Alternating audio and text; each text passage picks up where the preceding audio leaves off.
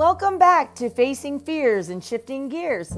This is Leslie Reyes. I am the author of the Amazon bestseller and Indie Brag award-winning book, The Zen of Learning to Ride a Motorcycle: How I Faced My Fears, Shifted Gears, and Found Healing from Anxiety, Codependency, and Depression. This is my podcast about mental health and neurodiversity and how difficult times in our lives often lead us to positive breakthroughs and changes.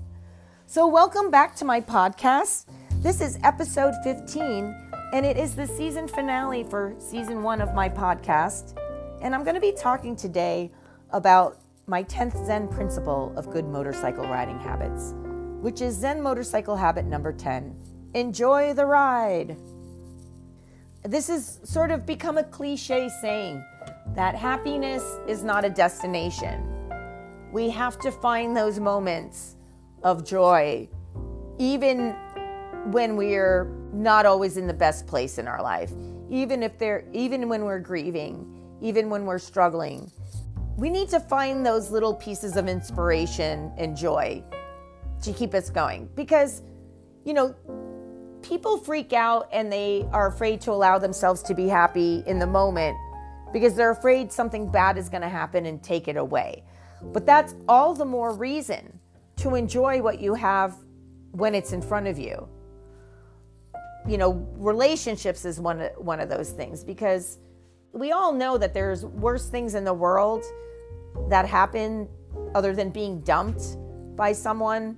But for some reason, rejection, even like when you're getting fired from a job you hate, even if you're, breaking up from a relationship that has been miserable. So Robert Pirsig, in his book, Zen and the Art of Motorcycle Maintenance, there's a quote where he says, "Sometimes it's a little better to travel than to arrive." So I'm going to read a little bit from my chapter 10 of The Zen of Learning to Ride a Motorcycle: how I learned from the past and prepared for the future so I could live in the present. So this is from chapter 10. July 2020. Ted, my husband, and I were getting ready to embark on a trip we'd been dreaming about for years. When Ted and I started dating in 1994, we spent a lot of time talking about how great it would be someday to take a trip on a Harley Davidson up the coast of California. We wanted to camp along the way, and it only took about 26 years to make that dream come true. Well, almost come true. Ted finally bought that Harley Davidson he'd been dreaming about not too long after his 50th birthday. The first time we went for a ride, as I was hopping onto the back, I remember feeling nervous as heck. I was thinking how happy I was that I wasn't the one driving the damn thing. We took a ride through Hermosa and Redondo beaches, and then we drove through the winding streets on the cliffs over the ocean of Palos Verdes. The sun was setting and the sky was glowing orange, yellow, and violet, like rainbow sorbet. Catalina Island was in view off the coast. It was so beautiful, I literally got tears in my eyes on that ride. When we got home, I was so disappointed that the ride was over. I wanted to get back on the motorcycle so badly. The next morning, I told my husband that I wanted to try to learn how to ride a motorcycle again. He tried to teach me back when I was 24 years old, and I'd been too nervous and too insecure and too unable to trust myself in order to learn properly. I was really wanting to learn how to ride a motorcycle again. But Ted was annoyed. He was like, "Seriously? We just moved from a rural town in New Jersey where it would be perfect to learn how to ride. There's so much traffic in Los Angeles. There are too many tourists on the road. This is a dangerous city to want to learn to ride a motorcycle in." So I secretly started scheming how I could learn to ride without him, Googling MSF courses on the internet. A few hours later, he came back and said, "Okay, if you want to learn to ride, we need to do it the right way. Unlike the first time I tried to teach you, you need to be on a dirt bike for at least a year. You need to do all the wiping out and crashing and making all your mistakes in the dirt as far away from traffic as possible." So I scoured Craigslist and I bought this Kawasaki KX85 motorcycle. But that summer was like really hot and we kept having all of these wildfires. So this is the summer that Ted and I planned our trip on the Harley, the entire coast of California, from San Jose, Santa Cruz, and Big Sur, and Ventura, and Ojai. They were all the state parks were closed. And, you know, these fires, the nearest fire was 60 miles away from where we lived, and there was ashes falling from the sky. And that is actually what sort of led me to wanting, that was sort of the cherry on the sundae that inspired me to learn to ride, because now I had like 10 days off of work to go on this vacation, and we ended up not going on the vacation. So I signed up for the MSF course because the MSF courses usually were taking place on days that I was supposed to be working.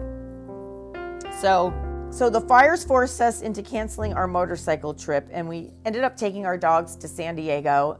And I visited my cousin Margarita, who is one of my half Filipino cousins, who also was taught how to ride motorcycles by my uncle.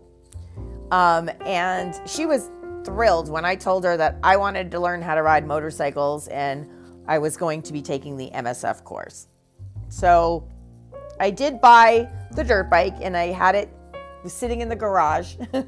I decided to take the MSF course before taking out the dirt bike, so I would have, you know, some kind of skills, so that, you know, it's kind of hard to learn. You really shouldn't let your significant other teach you to do anything because you're probably just going to get frustrated.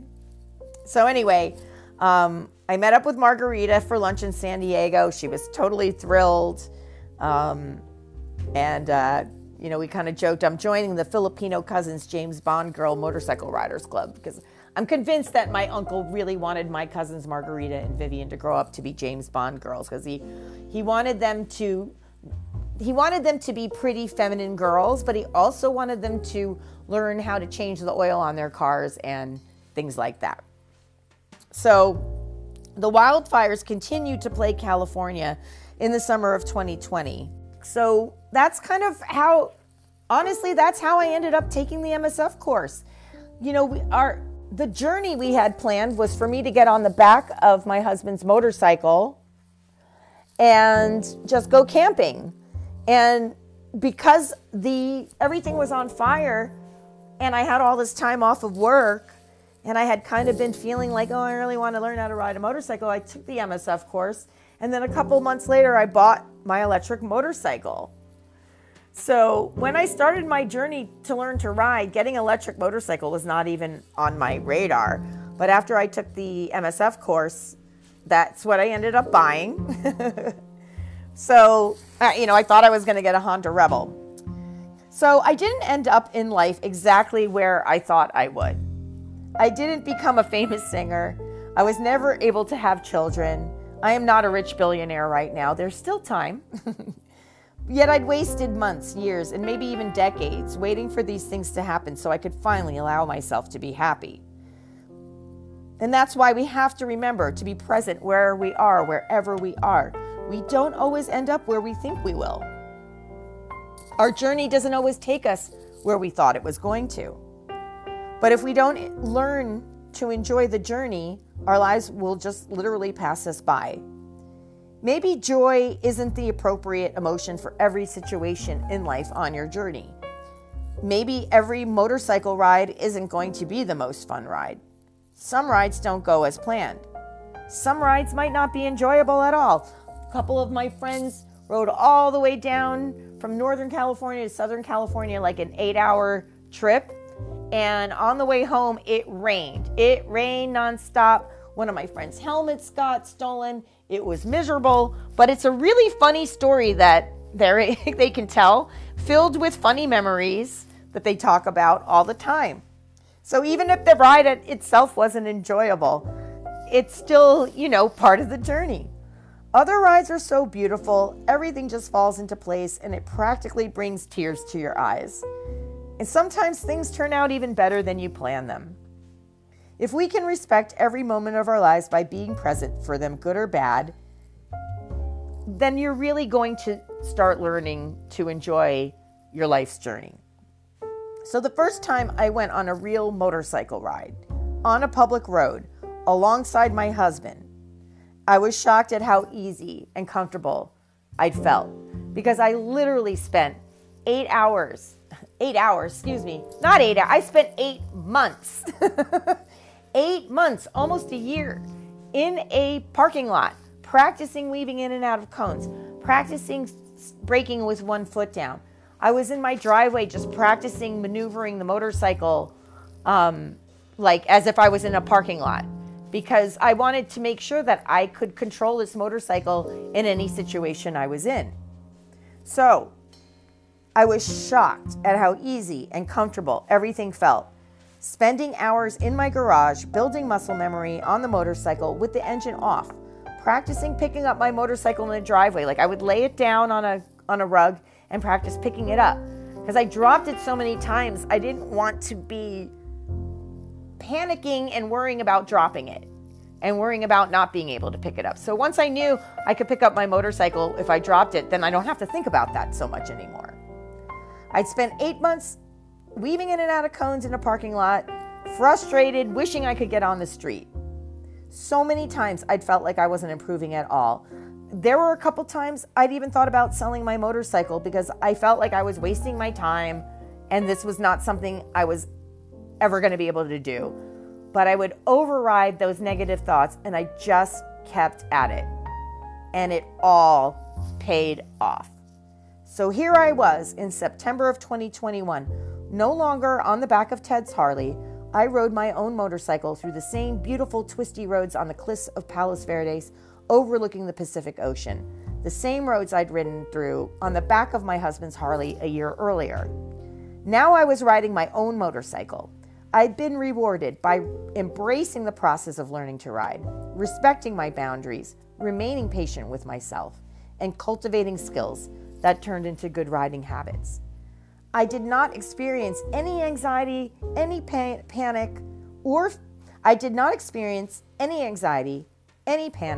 or any fear whatsoever on that first ride that I took with my husband, because I was 100% living in the moment, focused on what I was doing. I had finally learned to trust myself, and that was one of the greatest gifts my motorcycle had taught me.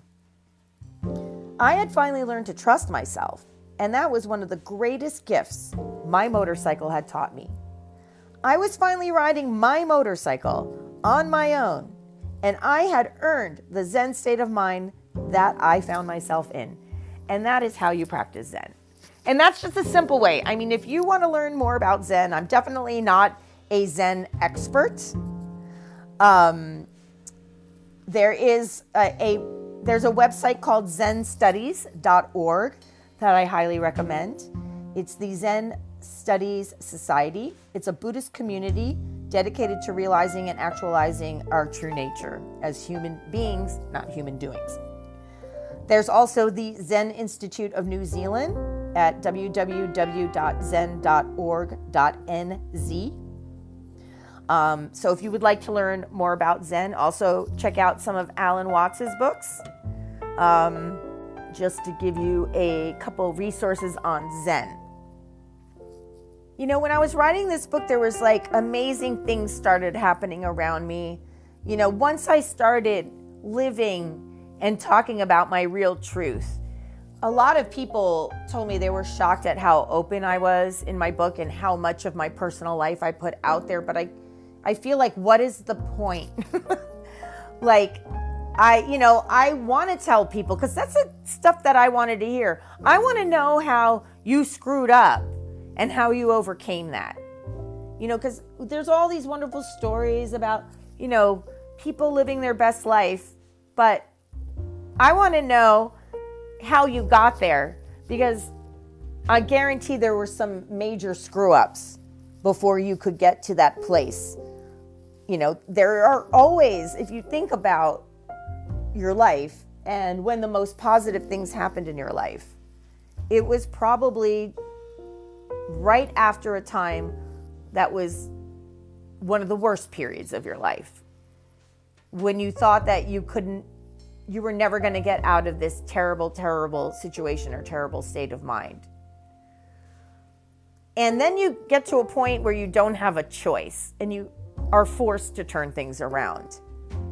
So I was okay with telling my story and putting all my stuff out there. But I didn't expect my friends and family members and ex-boyfriends to tell me that, they were totally okay with revealing some of their stories as I was telling mine. And that really was such a wonderful, loving gift from a lot of the people in my life. And also, I want to mention, while I was in the middle of writing this book, I was diagnosed. The diagnosis for my autism, the process for my autism diagnosis kind of started when I was writing this book. And so that's another one.